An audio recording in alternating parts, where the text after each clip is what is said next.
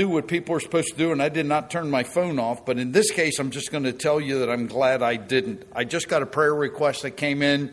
Joe Federhoff is showing significant symptoms of COVID-19, and they're asking that we pray for Paul McGill. As you know, he's in his 90s. He lives with them, and it would not be good if he got COVID. Sharon and Caleb already have had COVID, so we're done there. But nonetheless, let's come before the Lord before we preach here and bring them before the Lord. Father, thank you so much for the privilege we have of bringing others before you. In this case, we bring Joe Federhoff, and we also pray especially for his father-in-law that he would not contract this. Most of us know him, and he is quite frail in his old age, and we ask that you would protect him. Pray for Joe, too, that he'd have a successful recovery. And Lord, now we ask that you would guide us as we look at the truths before us this morning. We thank you in Jesus' name. Amen. Okay, if you would take your Bibles and turn to Matthew chapter 22. And I'm going to now turn my phone off so that when Faye calls me afterwards, it won't come on. And then she'll want to know why I didn't answer.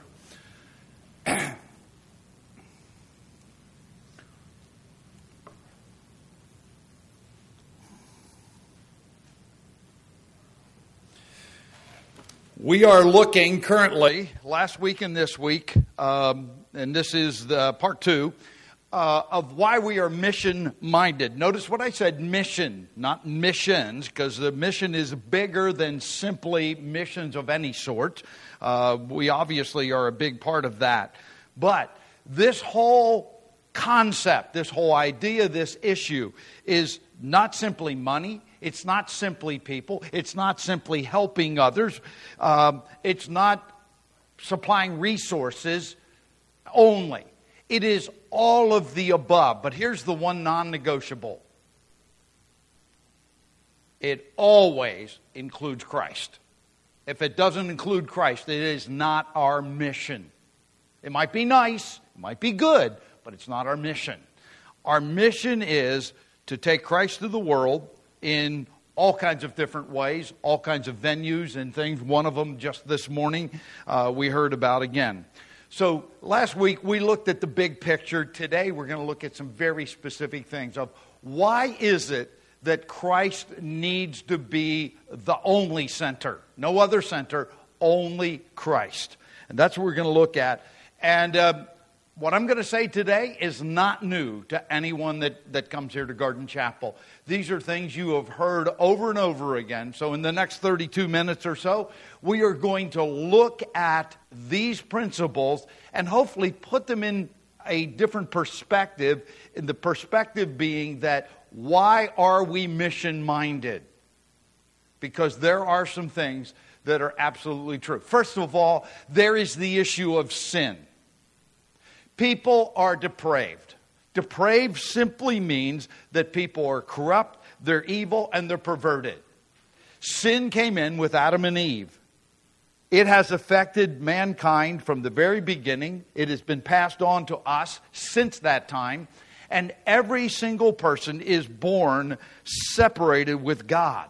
Now, this does not mean that people don't have a conscience. We talked about that one last week, that God has indeed revealed to us truth. It doesn't mean that people cannot make choices. They can make choices. They are required to make choices. In fact, as one of the bottom lines of ministry and counseling and everything for me is that God requires people to make real choices that have real consequences.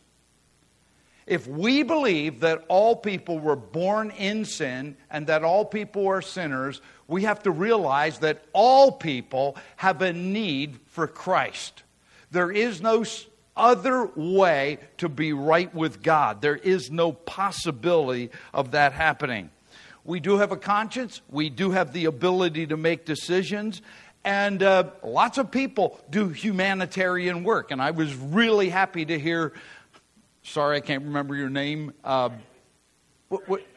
Lisa. When Lisa said, it's always about Christ. Because There can be a lot of people that do philanthropy.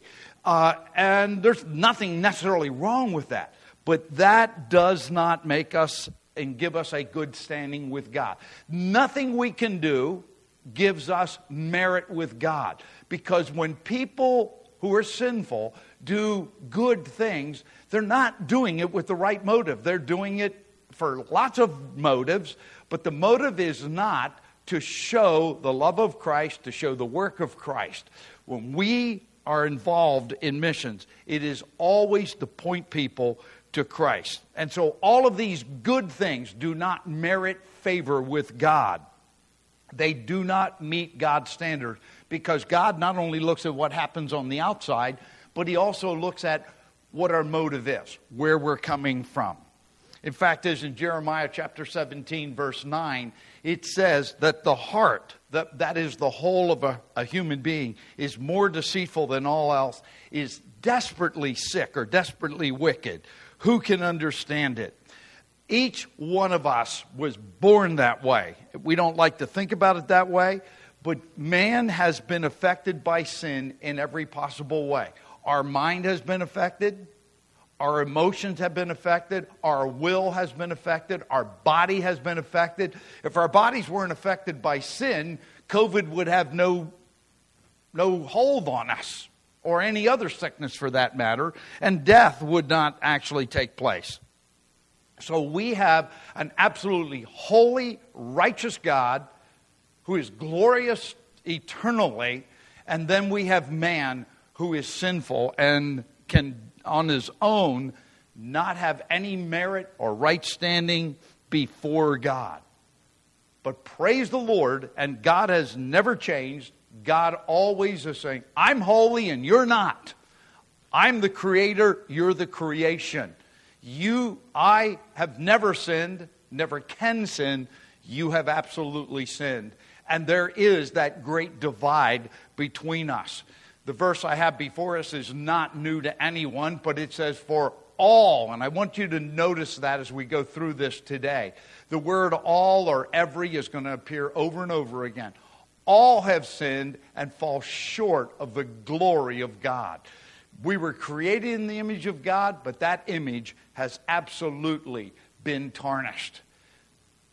That passage before this says, as it is written, there's none righteous. That means no one has a right standing before God. And the Apostle Paul, under the inspiration of the Holy Spirit, doesn't mince words. There's none righteous, not even one. He was a lawyer, remember? Holds his pants up with a belt and suspenders. He's saying, there's none righteous, not even one. There's none who understands. There's none who seeks from God. And you might say, well, I know there are people, and I talk to them, and they are actually seeking for God. And they want to be, right with God. But the problem is, they're not doing it God's way. Look at exactly what it says. First of all, nobody's right with God. There's none who understands. The world does not, unless we give the gospel, the world does not understand how utterly sinful people are. They don't understand how utterly wide the gap is between sinful people, and they don't understand how holy God is and how impossible that chasm is. They don't understand that. And it says there's none who seek for God. And you might say, well, the coworker of mine really is trying. All the trying in the world won't make it. Because what we don't seek is seek for God in His way. There are people all over the world. I said this last week. Every person is a religious person. Every person worships something, even if it's themselves or nature or whatever it happens to be. Every person worships something. But when we seek for God, we have to seek according to His will, according to His word, according to the work of Christ. And so the world in general is seeking for God in a totally ungodly way. We are entirely sinful and separated from God. If you believe that, It will make you mission-minded. That means your neighbor. That means across the world. That means humanitarian type things. That means Ben Buckner, and if you didn't get his email, they're having another baptism service in Papua New Guinea. What a praise that is. The church is getting established. You look at all of these things and you realize that people need to understand their condition. They don't. And so if we're going to be mission-minded, we have to start with something that's not all that fun to talk about. Sin.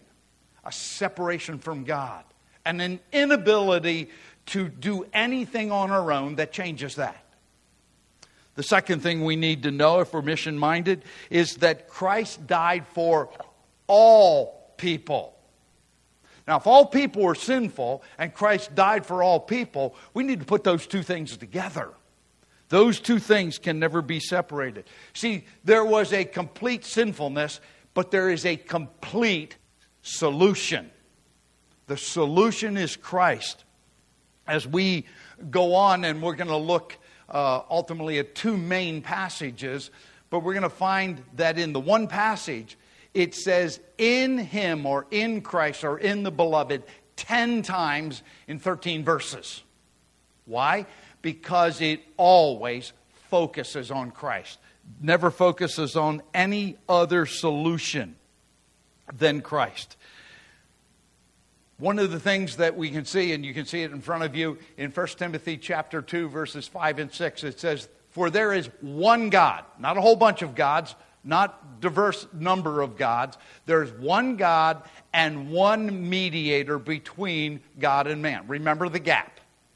One mediator, one that can go across the gap. Only one. The man, Christ Jesus. It is not Buddha. It's not Krishna. It's not Joseph Smith. It's nobody else. Period. It's not the Pope. It's nothing. No one can bridge that gap. Only Christ can do that. Only Christ has done that. So the solution has already been carried out. It's the application that is our situation that we need to deal with. All are sinners. Christ died for all.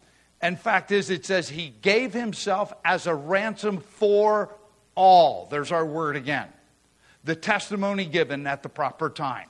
We know that happened approximately 2,000 years ago.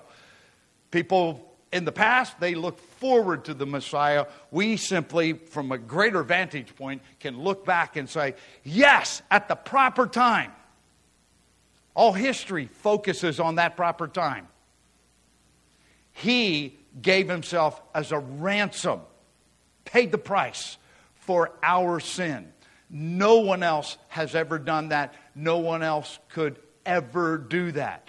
In fact, it's in 1 Timothy chapter 2, verses 1 and 2, it says, "We have an advocate with the Father, Jesus Christ the righteous." There are none righteous, but there is one who's righteous, and only one who's righteous. That's Jesus Christ. What did He do? He Himself is the propitiation for our sins, and not for ours only, but also for those of the whole world. Notice the inclusiveness one more time. He is the propitiation. Big word. I can't believe I actually got it out this morning because I usually stumble over those things. But propitiation simply has to do with a satisfaction. That gap is a problem because when we're sinners, we are enemies of God. He's holy. We rebel against that. We want to do it our way. But the reconciliation is only one direction. God never changes. Never changes. You have to remember that because that's a big part of this sermon. God never changes. He is always going to judge sin. He is always going to be against sin and sinners. There has to be a solution. And that solution is Jesus Christ. He doesn't change. The only thing that changes is that His wrath, His judgment has been satisfied. We who were enemies of Christ have now been reconciled to Him. God is never reconciled to us. If that was the case, God would have to change. God has not changed. His attitude towards sin, His view of sin, His dealing with sin never, ever changes. The solution is one who bridged that gap, and that's Jesus Christ. So He has become the propitiation, the one that made it possible for sinful people to be reconciled to God. And notice how it says, He's the propitiation for our sins and not for ours only. That is to believers. If you've trusted Christ, He is your satisfaction. He is the one that made it possible for you to have a right relationship with God. But He doesn't stop there, and this is where our mission continues. But also for those of the whole world. Notice it doesn't say some people, or people you like, or people of a different color, or a certain race, or a color, or any of those things. Or just a certain select amount of people. It is the whole world. There is no one in the world that's not covered by the perfect solution. If that's the case, if all of them are sinners and the solution has been made available to all people, then guess what? Our mission includes all people, because all people are sinful and separated from God, and all people are covered by the work of Christ. No one is excluded from that. In 1 Timothy chapter 4, verses 9 and 10, it goes on this way. It is a trustworthy statement deserving full acceptance, for it is this that we labor and strive. Notice the words, labor and strive. Nobody ever said missions or ministry or missions is easy. It is not. It is a lot of work. In fact, as he said, we labor and we strive. This is never going to be like falling off a log. No, it's never that way. It is always going to require a decision on our part. It's going to require doing on our part. It's going to require a change of our lifestyle, because if we're going to really be involved in mission, we're going to have to do things. It might be simply going across the street. That's where it starts. If you're not doing that, you're not going to do it someplace else. We need to put in the effort that is needed, because we have fixed our hope on the living God, who is the Savior of all men, especially of believers. Now, he just takes what we saw in the last passage and flips it around. He said, no, He's the Savior of all men. His sacrifice was sufficient for all people. And it is available to all people. We'll see that in the next point. Because as we look at this, we realize that God has made and offers this salvation available to all people. Think about this. If it is meant to be available to all people, do you, and you have to ask this question, do you have a part, are you willing to be a part of making sure that people know that it's an open invitation? It's an invitation that's available to all people. There are people around the world, and you need to struggle with this. If you haven't, you need to think about it, is that all people have a solution to their sin problem, but do they even know about it?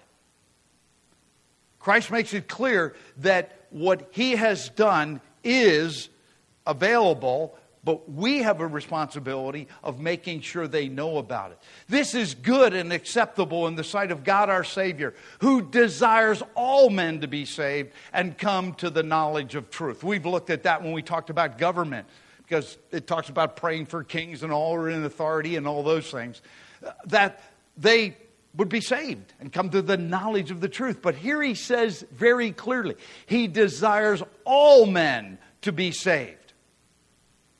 Christ didn't die and say, you know what, there's some people I can do without.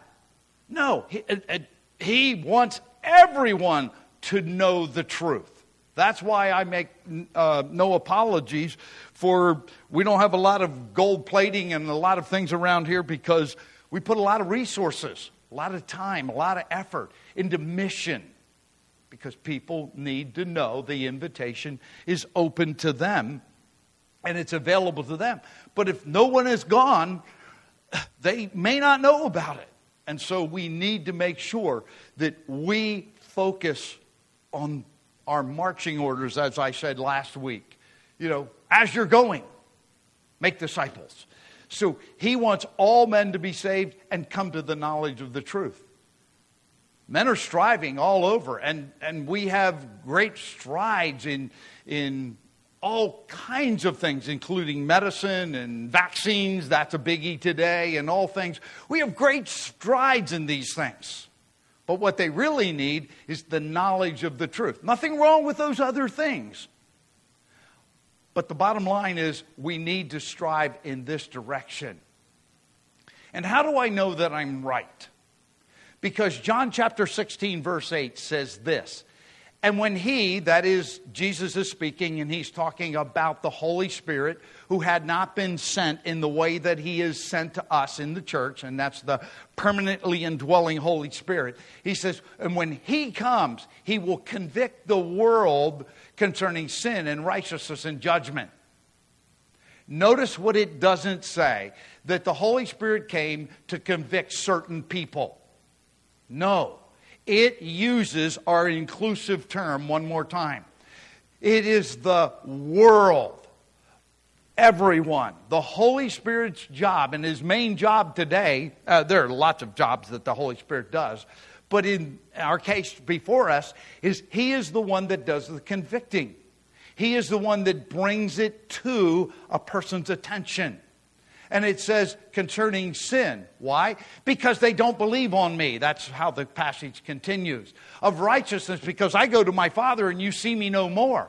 Of judgment, because the prince of the world, this world, Satan, is already judged. He was judged 2,000 years ago. We need to know that the Holy Spirit is telling people, you're believing wrong. You can't go to the Father. You can't go enter heaven like Jesus. You're not right with God. And, oh, by the way, the prince of the world is judged. He was the original character that brought sin into the world. He's already been judged. So understand, God has to judge sin and any kind of rebellion. That's what we need to know. So when we take our mission seriously, and I had a hard time with this when I was a new Christian because I thought I had to persuade people. Now, there is a persuasion that goes with this. But I thought it was my job to get people saved. Nope. My mission is to tell people the truth. Tell them they're sinners. Tell them Christ died for them. Tell them the invitation is to them. The actual work of getting to someone's mind and heart and will is the Holy Spirit. And when I finally figured that one out, it took out the fear. It took out a lot because I realized if they reject it, they're not rejecting me. They're rejecting the convicting of the Holy Spirit. And the Holy Spirit absolutely uses the Word of God. In fact, as Jesus himself said in John chapter 12, he said, if I am lifted up from the earth, I will draw all men to myself. Now, that doesn't mean all people are going to get saved. But he said, my crucifixion, that's when I'm lifted up, and the context makes it clear it's not his ascension. But when he is on the cross, he is going to draw attention to himself and to the perfect solution that he provides. If the solution has been provided and Christ is drawing people to himself and the Holy Spirit is bringing conviction to those people, we have a job. And our job is to be the mouthpiece, the feet, the hands of this issue. And we need to move forward. And now I bring you to Matthew chapter 22. And if you'd like to turn there, I'd encourage you to do that. This will be the quickest, shortest explanation of this passage you'll ever see. But this passage is one that to me is really important because it gets across a number of different points. It ends with what I have up there. For many are called, but few are chosen. The word called is the word invited, and the word chosen is the word elect. Here's the parable that Jesus tells. He says the kingdom of heaven is compared to a king, and the king's son is going to get married. So this is an important event. And so he sends out the invitation to all the, and believe me, I am paraphrasing this whole thing, so don't go and say, oh, you got something wrong. Read it for yourself. That's what I would encourage you to do. And he goes out, and all the important people are invited. They're called. And they turn around and they say, nah, we're not coming. That's verse 3. And then he sends the slaves out again. And he invites more people. He said, I've got everything ready. Remember, the banquet is already set up. He said, everything is butchered, the food is ready, the feast is ready, and they paid no attention. So now, that's the second invitation, the second call. It went out to select people, then it went out to another group of people, and in both cases, they rejected it. And they went on their way, and in fact is, you know what they did? They took the slaves, seized them, and beat them and killed them. Whoa, hold it a second. This is an invitation to come to the king's son's wedding feast. And they reject it. Notice what's happening. The invitation is there.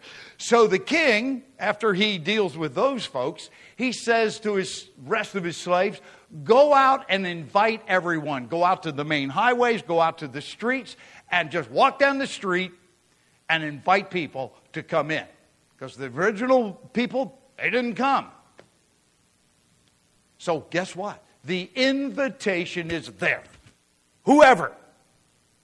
The invitation is open to everyone on the countryside. Whatever street they go down, they're invited. And so it says that they came. And as they came, and you have to understand, this is already set up. So this is not like weeks ahead and, plan for, save the date next year kind of thing. But he has wedding clothes for all these people. These are poor people. These are the people of the world. The people that we're sending blankets to, for example. Or the people that were sponsoring a child. It's those kinds of people. And he has wedding garments for them. And when they come in, you put on the wedding garment, and that makes you appropriate for the occasion. The king comes in and he sees one person there without wedding garment. Now remember, everything's been provided. You see, the sacrifice, the ransom, is for everyone. It's available to everyone. And here's someone that wants to be in the wedding feast without putting on the garments. And he says, seize that guy, throw him into the place where there's fire and darkness and all those kinds of things. And then he says this, for many were called, but few were chosen. If you want to know who the chosen are, it's every person. If you want to know who the elect or the chosen are, I'm sorry, I got that backwards, I'm sorry. Who the called or the invited are, it's everybody. Who are the chosen? Those that are willing to put on the wedding clothes. That's it. We don't need to struggle with a whole lot of these other things. It's straightforward. We have an invitation. Come on in. Everything's been prepared. Christ has done it all. It's available to you. What you need to do is appropriate it. You need to put on the wedding clothes. That's trusting Christ. There's nothing else. How do we do that? Next point, it's by faith. Notice what it says, and this is the other passage. I don't have time to go into all of this, but this is the passage that has 10 times in 13 verses, in Him. The passage is one focus and one focus only. It's about Christ.